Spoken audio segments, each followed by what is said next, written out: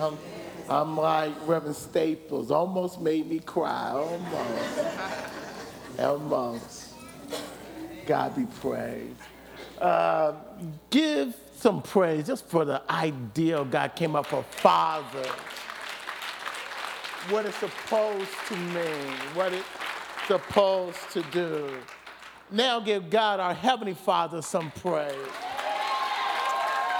Hallelujah. Hallelujah. Hallelujah. Hallelujah. I think I was con a couple of weeks ago when Reverend Cornelius called me. He said, Pastor, nobody else can preach this but you. I said, here go the con, here go the con. But it's okay. I understand. We're going to attempt to preach this. Amen.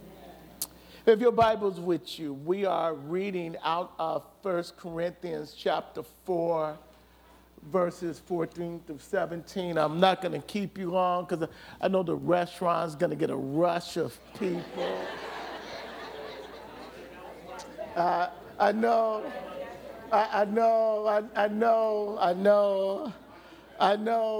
it's going to be an hour, 2-hour wait to get into. It's going to be so full. I'm speaking what it should be, not what it is. But if fatherhood ever reached what it's supposed to be in God's eyes, that's what it would be.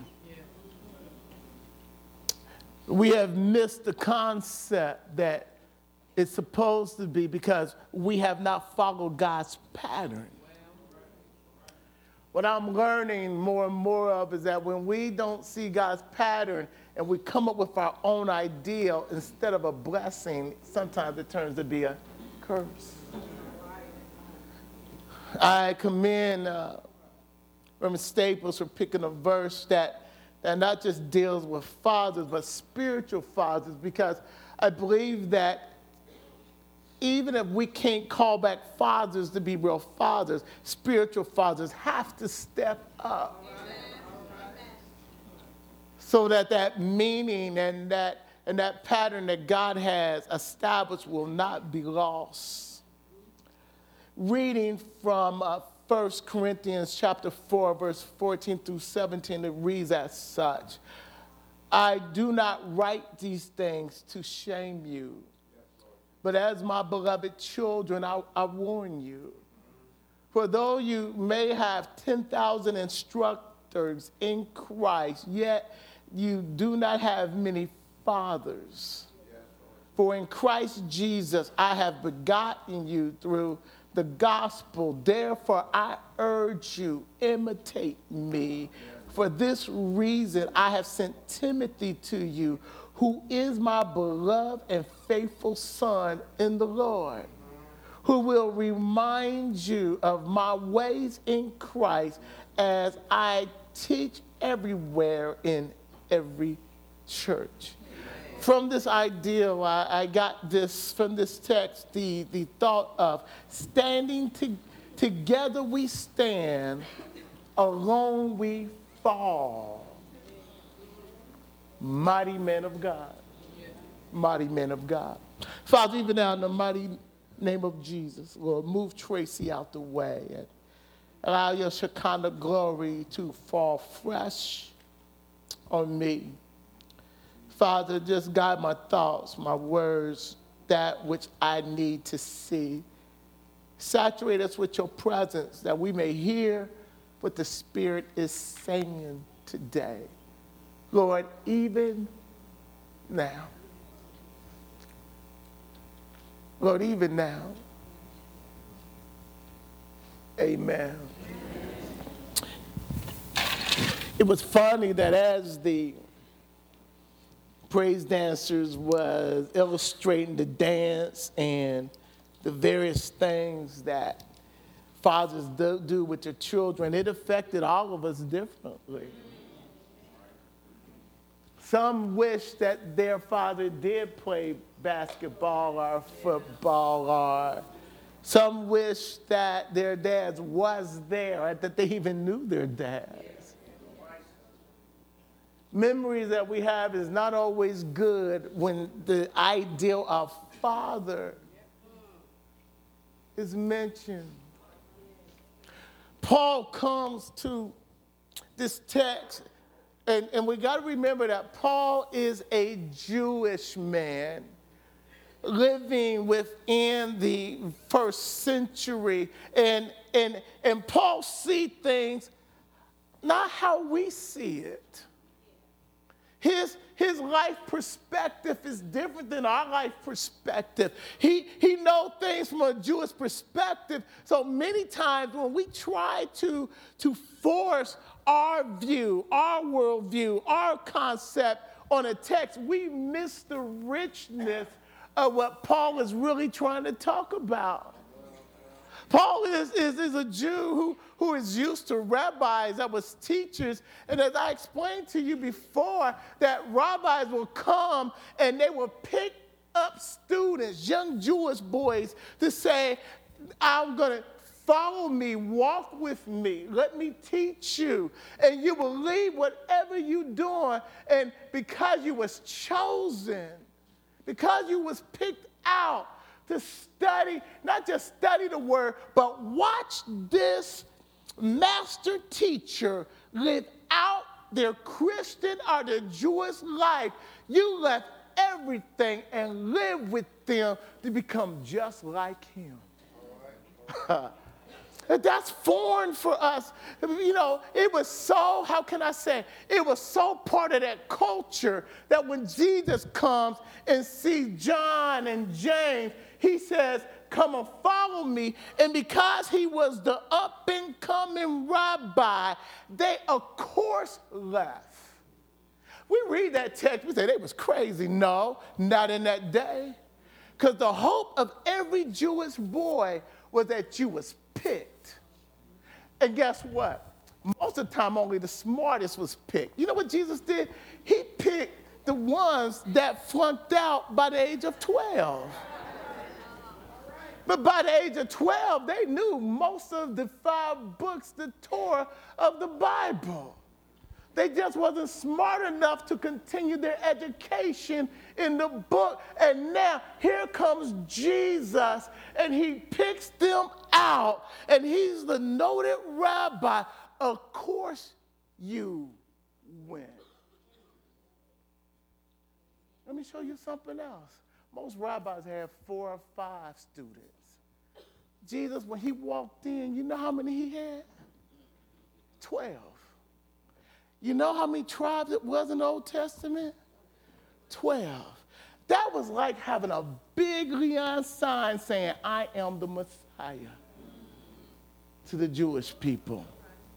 Because it connected them to the Old Testament, and they're looking for the Messiah to come. And here he walks in, and he had 12 disciples. And every city he walked into, there was commotion saying, is he the one?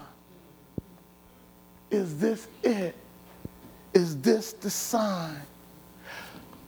Paul understands this, and in this text, what he is saying to the church of Corinth, he said, I am your spiritual rabbi. Walk in my dust. Let me show you dust.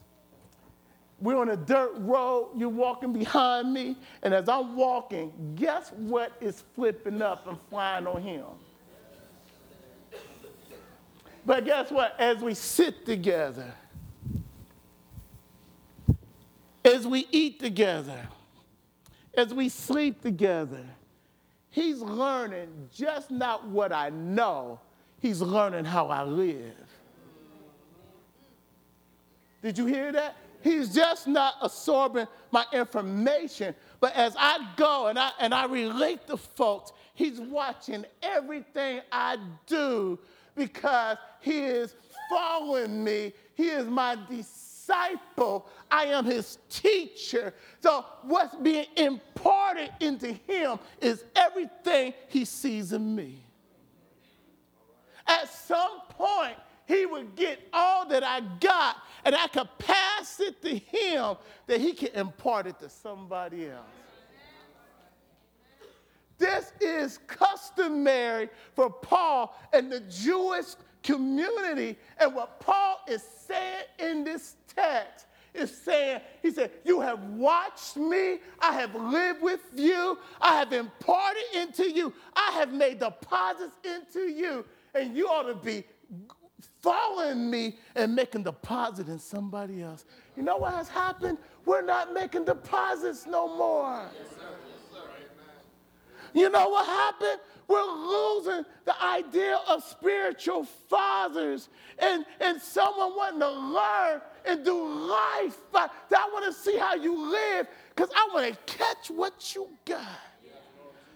I even see this in the Old Testament. I was listening to some tapes on CD, and I was listening to the Old Testament. I was going through 2 Samuel, and it came to a text that I used to love as a kid. I used to love this text. It was a text of David, strong guys. 2 Samuel chapter 23, and it comes to this text. It says, and David, mighty man. Let me explain. David had 37 guys that were super bad. I mean, these boys was bad. These boys would cut your head off if you look at them wrong.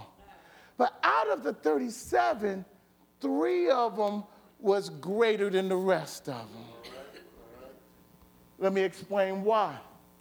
Because of their feet, their escalades, their acts in fighting. And if you read on, what you find out is all these guys, their supernatural feats in battle. You know where they called it from? David. Let me explain. Remember David and Goliath's story? And when Goliath, the giant, and theologians say he was somewhere between 9 feet, some says 11 feet tall, that when he came, all the Israelites ran, and David is the only one that stood up. Did you know that after David killed Goliath, it became a thing to be a giant killer in Israel? You see, somebody's watching you. He may be watching me, and he's watching what I do. And if he sees me do it, he wants to do it. I don't hear me. Watch this. If he sees me walk in faith, guess what's going to happen if he keeps on walking with me? My faith begets his faith. And what happens is, as he watches me, he's going to do more than me because his faith is going to be encouraged by the faith that I have. Guess what ought to be happening in the church? There ought to be some men rising up, walking by faith, reaching back, laying their hands on some young lady, some young man, and say, as I follow Jesus, you follow me in Jesus, so that watch what he does in my life, and if the Lord does this in my life, he's going to do it in your life. These bad boys, one of the chiefest of the soldiers, I used to read this. I used to read this as a kid and as a teenager because I wanted to be a fighting guy. So when I read it for the wrong reason. Okay? I love the fighting guys. So when I heard this one guy, the chief guy, he killed 800 all by himself. The next guy, Eleazar, he fought in a field till the sword clinged to his hand by himself. It doesn't even tell you how many people he killed. But he was out there, everybody else ran, and he did not run. The next guy was in a lily patch, and he stood there, and he killed all the Philistines, hundreds of them at one time. They could not have done this by their own strength. This was a supernatural act that they did. My question to us is, what gave them the authority and the power to do this? I was wondering until I went back to Joshua and I saw a promise in the Bible. We say it as a byword, but this was literally a promise in Joshua where God said, one of you shall kill or make 1,000 flee, and two of you, 10,000. Come here. If I'm able by faith, I got God's promise on me, and because David did what he did, I believe that I can do that and more. And I'm fighting the devil and making the devil by his demons run. And I by myself can make 1,000 flee. Watch this. It sounds like that when I hook up with somebody with the same faith that we can only do 2,000. But God doesn't add like us. God, he multiplies when we are adding. Now watch this. So the two of us, Scripture says, shall make 10,000 flee. Well, what you think gonna happen if 3 of us get together, if 4 of us get together? Listen, everybody else is standing up. Don't you think it's time for the church to stand up? Bird was saying to me, he said, man, have you watched the news? I said, no, man, I haven't really watched the news. He said, after that shooting in that place, in that gay bar, he said, all of a sudden, gays from all over the world were standing up together in unity. Let me correct some things.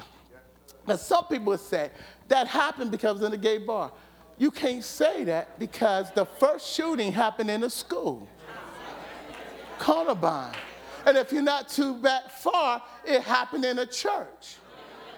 So what is happening is that something has happened in the culture where people are losing their minds and they're going in everywhere and shooting up anybody. And it doesn't matter whether you're in a church, in a mall, in a dance hall, or whatever. But what has happened is Satan is getting in the mind of folks where they think it's cool become a mass murderer. And let me be honest with you, nobody is completely safe because they're going to walk in anywhere. Now, I'm not telling you to be fearful. What I'm telling you, if the church don't stand up now, it's a spiritual battle that is happening. It's happening all over the place. I stood here right after Columbine, and I told you that as I watched it on TV, the Spirit of the Lord fell on me, and the Lord said, this is not going to be the last time. It's going to start happening all over the place. I stood there the next Sunday and said that, because as sure as I know I'm alive, I know the Lord spoke that to me.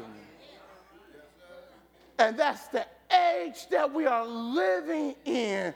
And what is happening, if trouble is making folks who got the wrong agenda stand together, how much more should the church be standing for the Lord and telling them it's the Lord that saves, it's the Lord that is right? How much more?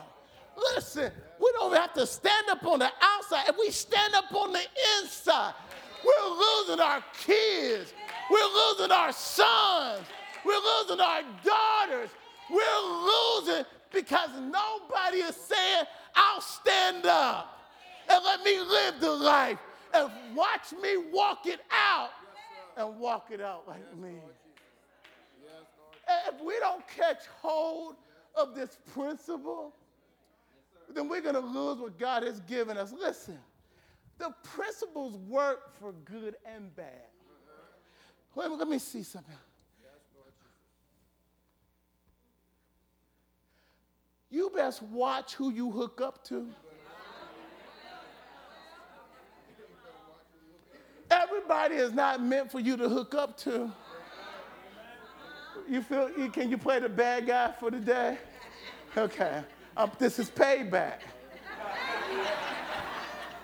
If you're hooked up to somebody who's not walking in faith, who don't have word of encouragement, then how do you expect to get to the next level if they are not walking in agreement with what God has given you?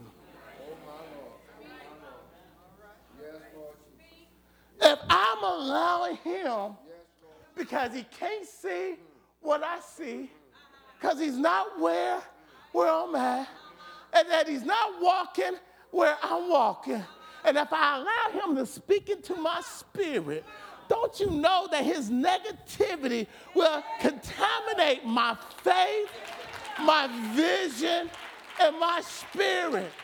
I'm not saying quit being a friend, but I can't listen to you talk. I'm not going to share my vision with you. Why should I share with you what you can't see? I need to share with somebody of like faith, of like walk, who can encourage me as I press forward. Listen, turn to your neighbor and say, you got a purpose. You got a purpose. You got a purpose. Now listen, if I'm trying to walk in my purpose and I keep on going to somebody that's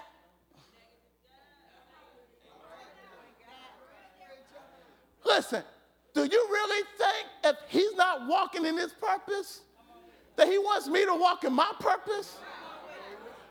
It may be mama, daddy, sister, brother, husband. Listen. Here Jesus is in a house full of people, and his brothers and his sisters and his mom comes, knocking and says, we want to talk with Jesus. And what a lot of people miss is earlier in the text, the brothers has convinced Mary that Jesus is out of his mind. And they have come to take him by force and put him away. And the Lord knows it. And the Lord looks at the one who brings the message and says, tell them, whoever believes my word, that's my mother. That's my brother. Listen, I'm not saying disrespect. Well, I'm saying you don't give yourself to folks that is down in what God is giving you. Your purpose is that important. Listen, I can't even allow any relationship to become more important than my relationship with Christ. And my relationship with the Lord has a purpose and vision with my name on it. Amen. Yes, Lord. So guess what? As sister don't see it. Love them, but keep on walking. And brother don't see it. Love them, but I can't talk to you about this. There's some things you can't share with nobody until God shows you it's time to share. And some of us have been discouraged by folks who should have been our cheerleaders, and they became our negative talkers. Guess what? Don't tell them nothing else. These warriors of David, the reason why they are so bad, because faith is, you can catch it. When you start walking with folks that are excited about the Lord, you start getting excited. But guess what? Negativity is catchy too. Someone told me, have you ever heard the saying that one bad apple in a barrel? Or small? I used to think that was a saying until I did some research on it. And what happens is, thank you, man. You can sit down now. I'll call you back later, okay? We're not through yet, okay? But what happens is, in order for that fruit to decay, there is a bacteria that begins to destroy that fruit.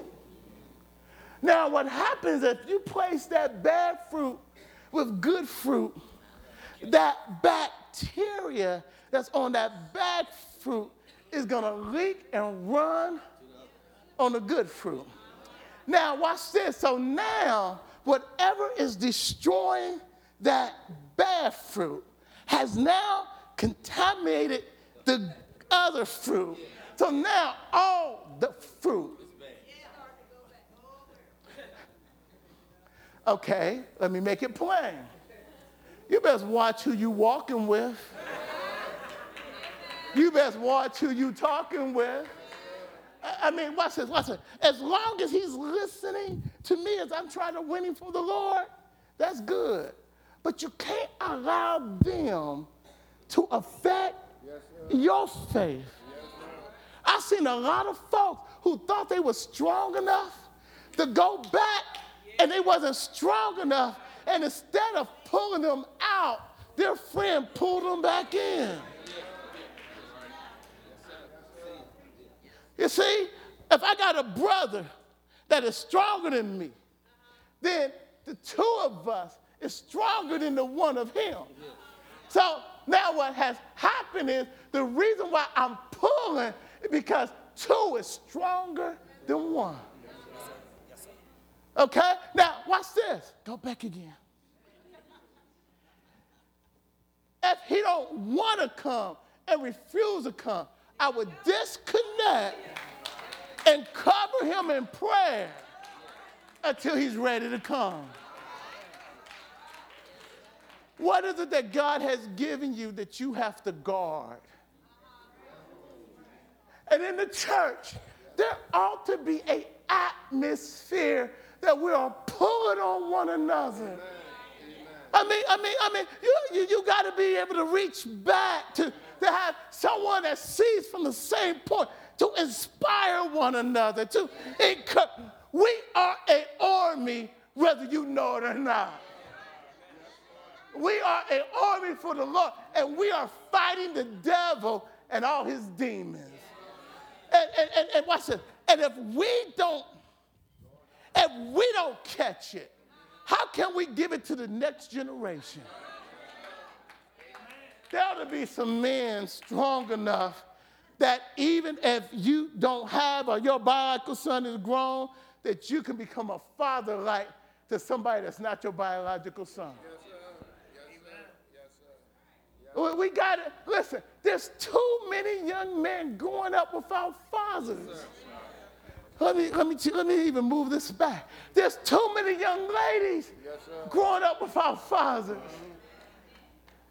And the safe place should be in the house of the Lord, that we become spiritual fathers to make spiritual deposits into the next generation. If we don't begin to do that, we're going to lose the next generation. My brothers and sisters, it's not living perfectly, but it's seeing them seeing you live honestly. Did you hear that? One of the things I have purposely done with some of the ministers is they would come in the office some Sundays, and if I'm not feeling good, I let them know I'm not feeling good. You know why? They need to know you need to preach when you don't feel good sometimes.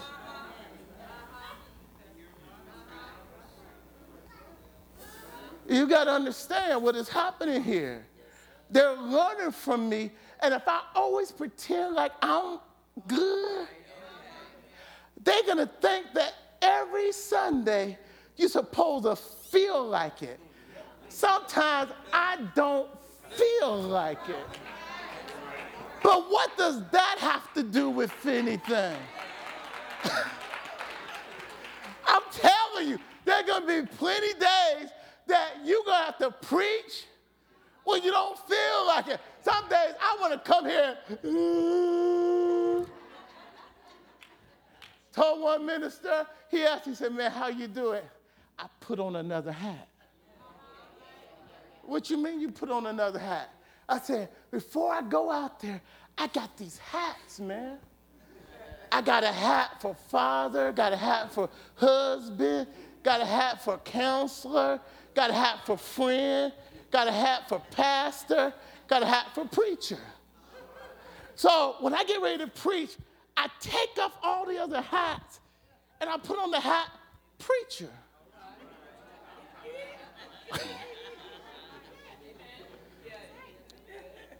And I'll focus on not on anything else, but I got to preach. Remember, it was Michael, my nephew, eulogy. Michael died at 20, 21, 22, sickle cell. And we were sitting up here at this time. And, you know, it was hard because me and Michael was close. We was close. So I turned to Reverend Willis for strength, and he's crying. Turn to Dr. Smith, and he's boo-hooing. I looked up and said, my God, I can't turn to none of them, Lord. Lord, you have to help me. Why? Because I could not get caught up in the emotion of the moment because I couldn't deliver the word at that time. What hat are you wearing?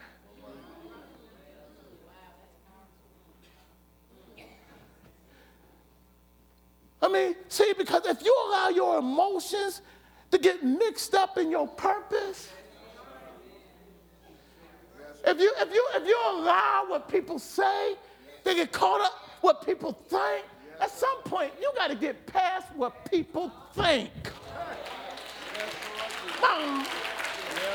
You got to get past what folks gonna say. You got to get to the place, Lord, show me who I am, and let me not be moved by every.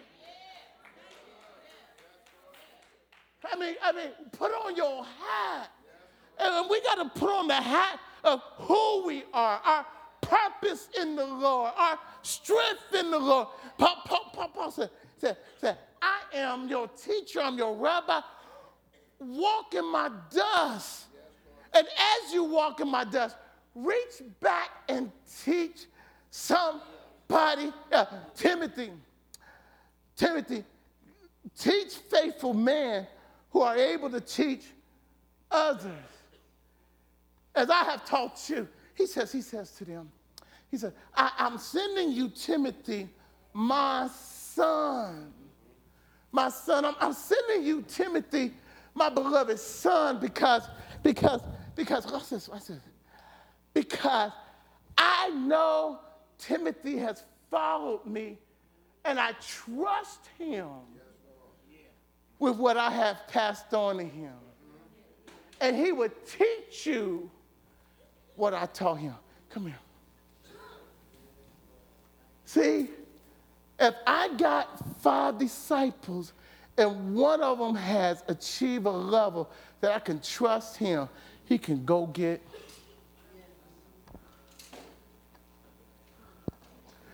Now, I tell you what's so awesome about it. There's no longer just one of me. There's 2 of me. So while I'm over here, he can be over there. And the more people I can release, or he can release, guess what? It's growing. Do you know that's the picture that should be in the church? You see, it's very weak if I go out and do all the evangelism and tell people about Jesus. But if all of us know Jesus and tell somebody about Jesus, live the life of Jesus, then bring somebody to church with us about Jesus, and then guess what? There will be no empty pews because the church will be doing what the church is supposed to do. Everybody else is doing it. Everybody else is using the same principle. So why can't we use the same principle? Now watch this. Notice that I just didn't tell him, I walked with him. Yes, sir. I imparted from my life into his life so that he becomes a part of me. Thank you, fellas. Yes, Lord. Listen, I see this same principle even in the Old Testament. I told you I was going to use you again. Come on.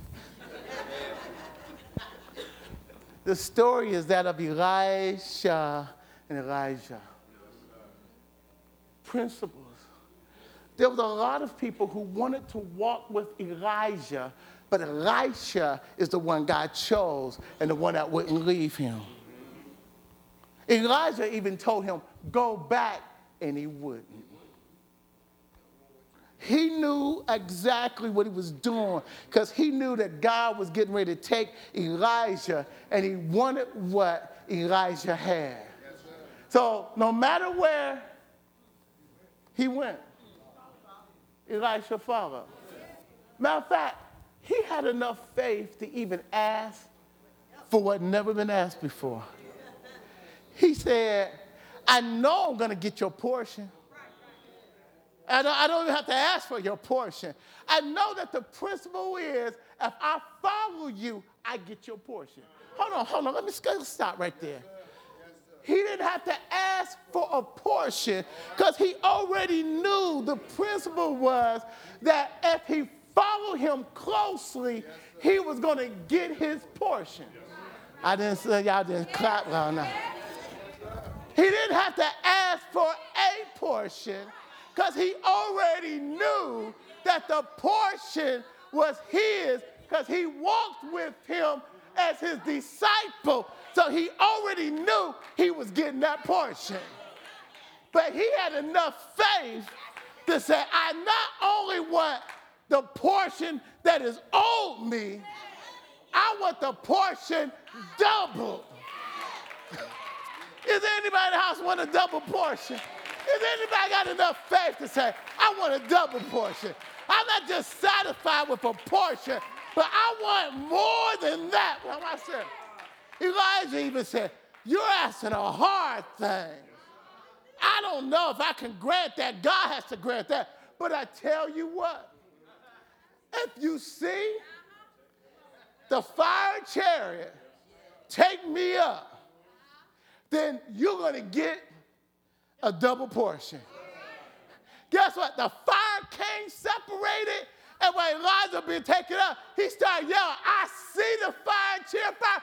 I get a double portion. Hold on. Many people don't catch this. He went to the water and expected it to divide, and he hit it, and it didn't divide at first. You know what? You can't quit when it don't work at first. Some of us give up too soon. Listen, you got to know that you know that you know. Listen. It's just following the principles of God. If God said it, I know he's going to do it. So I'm going to wait right here till it's done. Somebody didn't hear that. If God said it, I know he's going to do it. So I ain't going nowhere. You may think I'm crazy, but I'm going to wait on the Lord. I'm trusting in what I don't see. So I'm going to act as though I already know because I know my blessing is coming. Many of us, because you have to wait, you quit. Because, you're going to keep on following me? Come on. You're going to follow. He wants his portion, y'all see. He wants his double portion, okay? So even though I didn't tell him to follow me, he ain't giving up that quickly. A lot of us would have quit and went and sat down. What you say? You want it all. But what if you got to go through some storms? What if you got to go through some struggles? What if you got to go through some pain? What if you got to wait for a long time? Can you trust God when you don't see it, but you know he has spoken in your heart about it? Can you trust God when nobody else is trusting God? Can you trust God through tears, through struggle, through heartache, through hard time? Can you believe God when nobody else is believing God? We are soldiers. That's what I love about these three bad boys, the three David top soldiers. You gonna keep on following me? Come on. What I love about David's three boys, when everybody else ran, they stood.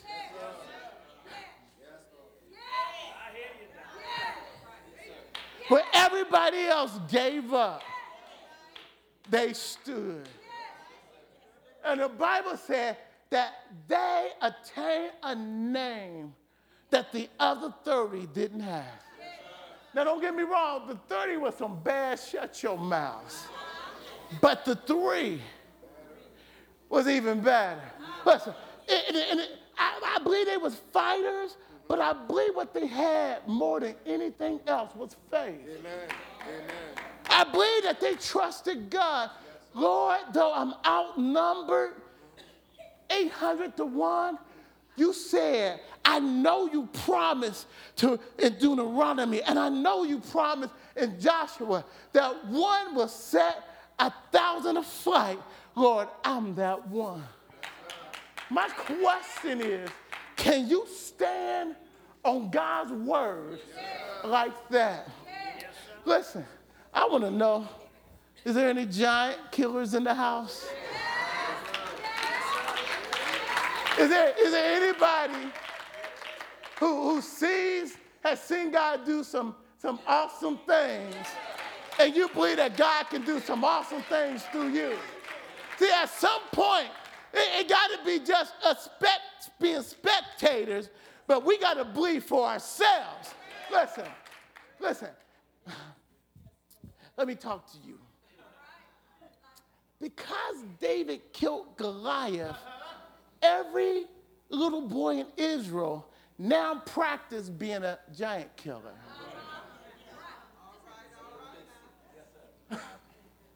Listen. Oh, I just thought of something. Oh, listen.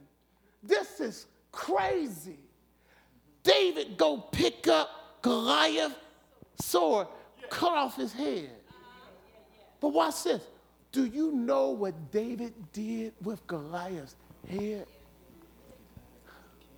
No, he didn't. No, he didn't.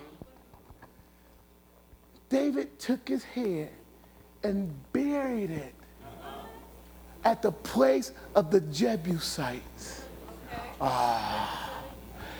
Jebusites was people that was against God, but they had a fortified city in the middle of Israel. And even Joshua couldn't defeat the Jebusites. Listen, hold on. Nobody, this was the strongest fortified city in the land of Canaan. And even though they had conquered everybody else, the Jebusites would say, you can't conquer us. When I was in Israel, we literally walked through the water tunnel that was carved through limestone. And I mean, it was like if you had claustrophobia, you didn't want to go through here. Okay? Because you are bending down, it's dark, and it's about close to a mile, and you're walking through this thing, and watch this. And this is the water tunnel that David's soldiers walked through to get inside the fortress to take the fortress. Wait a minute. But David is not king yet. He's a shepherd boy, and he takes the head of Goliath and he buried it outside of the fortress of the Jebusites. You know what I think David is saying? Oh, y'all know? Did you, huh? What'd he say? Well, why would he think that? So now he believes. He can do anything. So he sets the head of Goliath as a reminder of what his God could do. Hold on. 20 years later.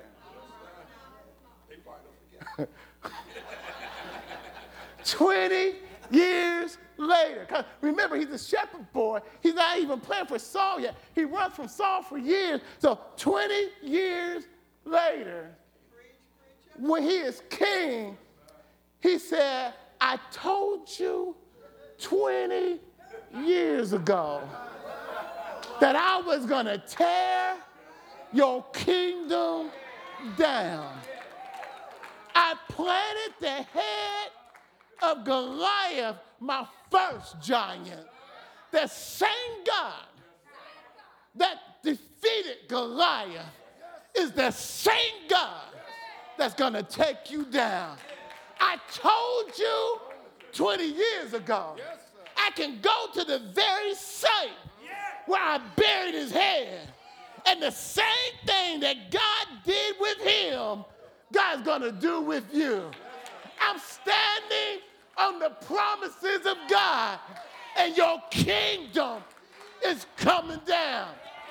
I want to know today, can you stand on your past testimony, on your past victories, and say, I know victory is mine. I don't know when, I don't know how, but I know my day of blessing is coming. And the devil don't stand a chance, because my God is God. My God is God. See, my little victories give me faith for my future victories. So walk with me, because we are mighty men of God. And my victories going to be your victory. So let me encourage your faith by my faith. In fact, I said, after a while, he's not following on me no more. But I bring him up front, and I'm pushing him. Because I done got older, and I need a young man with fresh ideals, with fresh anointing. Now watch this. As he is moving forward, he's not leaving me. I'm walking with him, but I'm pushing him as he goes forward. Is there any older folks, senior folks, got enough faith to push somebody younger that they may walk by faith? The church ought to be leading or pushing. You shouldn't be sitting down. You ought to be leading or pushing. If you can't lead no more, push. Get behind somebody. Push. Because his victory is my victory. My victory is our victory. Our victory is God's victory. God's victory is Christ's victory. That's what should be happening. Listen, if I tell them to go up on the roof and jump off, because they can fly, I don't care how much faith they have, they can't fly. You know why? The law of gravity, even though you can't see it, you can feel it. But wait a minute. Isn't the spiritual laws of God even more real than the law of gravity? That even if we don't understand it, it still works. Matter of fact, it works so well that the devil reads the Bible and try to work it for himself. Somebody said, I know it's somebody thinking, now you got to prove that to me. Don't you remember when Jesus went and he was tempted in the wilderness, and Jesus started quoting scriptures, the devil started quoting scriptures right with him. Well, how come he can quote scripture? He's reading the Bible. Well, why is he reading the Bible? Because if it works for God, he can put a negative twist on it, and it will work for him. Why? Because the principle works whether you know it or not. And it works for good or bad according how you work it. Okay? I done lost somebody. Let me bring it back a little bit simpler. If you plant bad seeds, you're going to get bad fruit. Some of us is expecting good fruit from bad seeds. No. Let me say it in a way that will get your attention. Hell to the no. It don't work that way. Bad seeds begets bad fruit. But if you plant good seeds and keep on watering and keep on nurturing, you're going to get good fruit. It works either way. Okay. Let me, I need to close this out. Let's close this out. Paul is saying, I'm following the greatest rabbi called Jesus. I'm doing what he's teaching me. And if you do what he's teaching you, it's going to work for you too. The question is, whose word do we believe?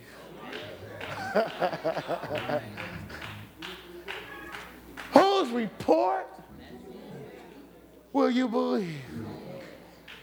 The devil speaking something, but the Lord is speaking something. It is funny that everyone who even experienced God don't believe God. How is it that in the time of battle, when it gets hot and heavy, that most people run? That's right. Somehow, we got to get the word of God so down in us that even when it gets hard, you're going to plant your feet and say, I ain't going nowhere. I'm going to trust him. I'm going to believe him. And I'm going to leave the outcome to God. Well, my brothers and sisters, we are victorious when we stand. We are victorious when we hook up with other folks. And listen, you got to talk faith to me. Why? I can't allow you to contaminate the seeds that I got in the ground. No, sir. Is anybody got seeds in the ground? Is there anybody who believe in God on something? Is there anybody that think that God is up to something? Then I tell you what, be careful who you hook up to, because they can contaminate your faith.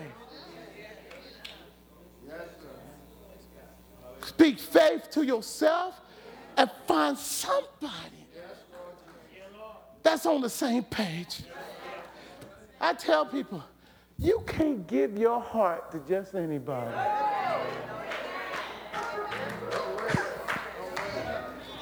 You can't handle it. You haven't been through what I've been through. You don't see what I see. I'll give you enough just to help you, but to give you my heart, you don't know what to do with it. Matter of fact, it will mess you up if I give you everything that God has done. So I got to find somebody that God has taught them like they have taught me. And now I put my heart on the table, you put your heart on the table, and we can walk together in faith, because my faith gonna increase your faith gonna increase my faith, and we're gonna do exploits for the Lord. Is there anybody trust in Jesus? Is there anybody want to see God do some great things? Is there anybody believe that our God is a miracle worker? Our God is a healer. Our God is a way maker. Our God is God. Hold on. Watch it. This is the picture God gave me. Then I'm through.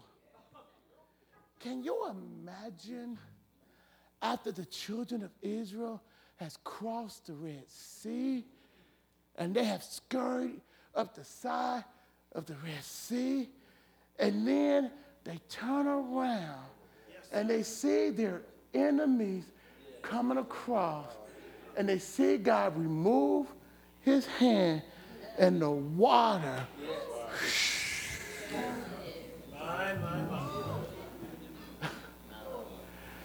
Can you imagine them getting hit by the splash of water, getting soaking wet, but not drowned? Can you imagine them standing there with their mouths open?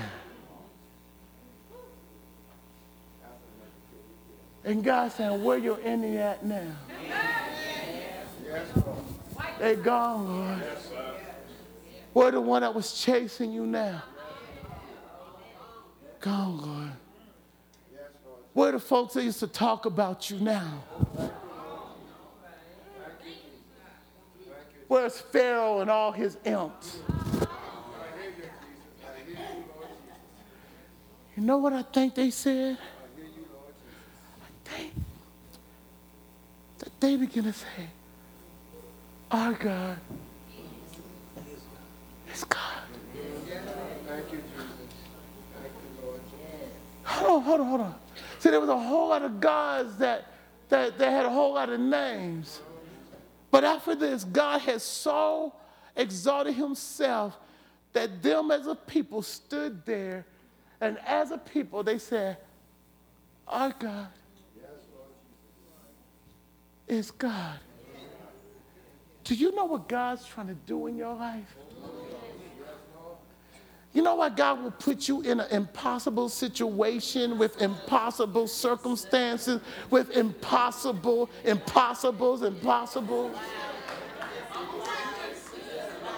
You know why God will put you in a corner, paint you in a corner, and give you no way out. And the only way you can look down or you can look up, but there's no other way to look.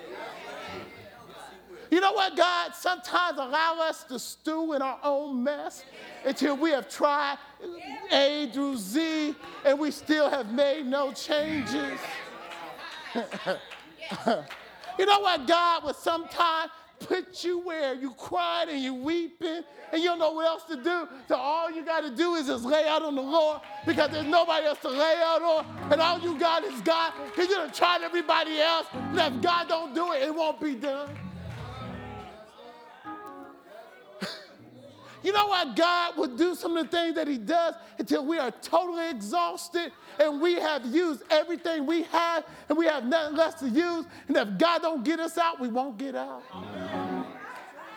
I believe that God wants us to have the experience, because too many of us are going to other gods. Too many of us are not practicing faith. So God's going to put you in a position. It's either faith or nothing. Oh, y'all don't hear me. See, unless we apply faith, we're going to keep being stuck where we're at. But if you apply faith, God gets you up every morning when you feel like laying down. God will give you peace in the midst of the storm. God will rock you to sleep like the Rock of Ages. God will speak to your heart, and you act like you got victory, though you getting beat up. There's something on the inside that won't let you let go of Jesus. He's just that good. And when he moves, and when he makes his move, when he gets done moving, you're going to stand there saying,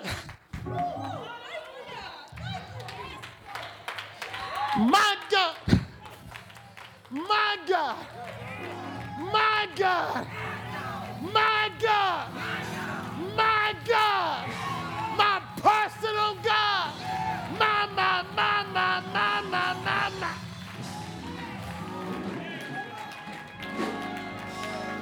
I don't know about you, but my God,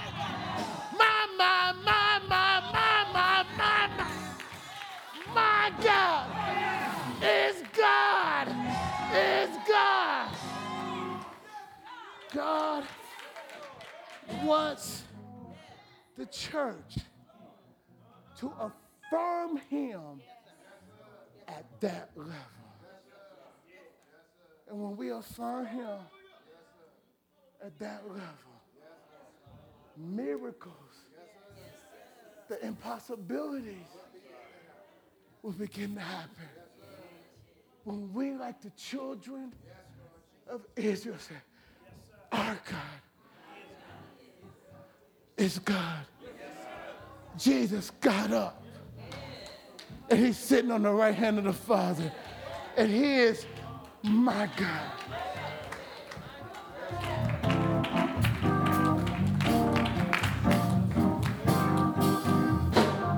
Maybe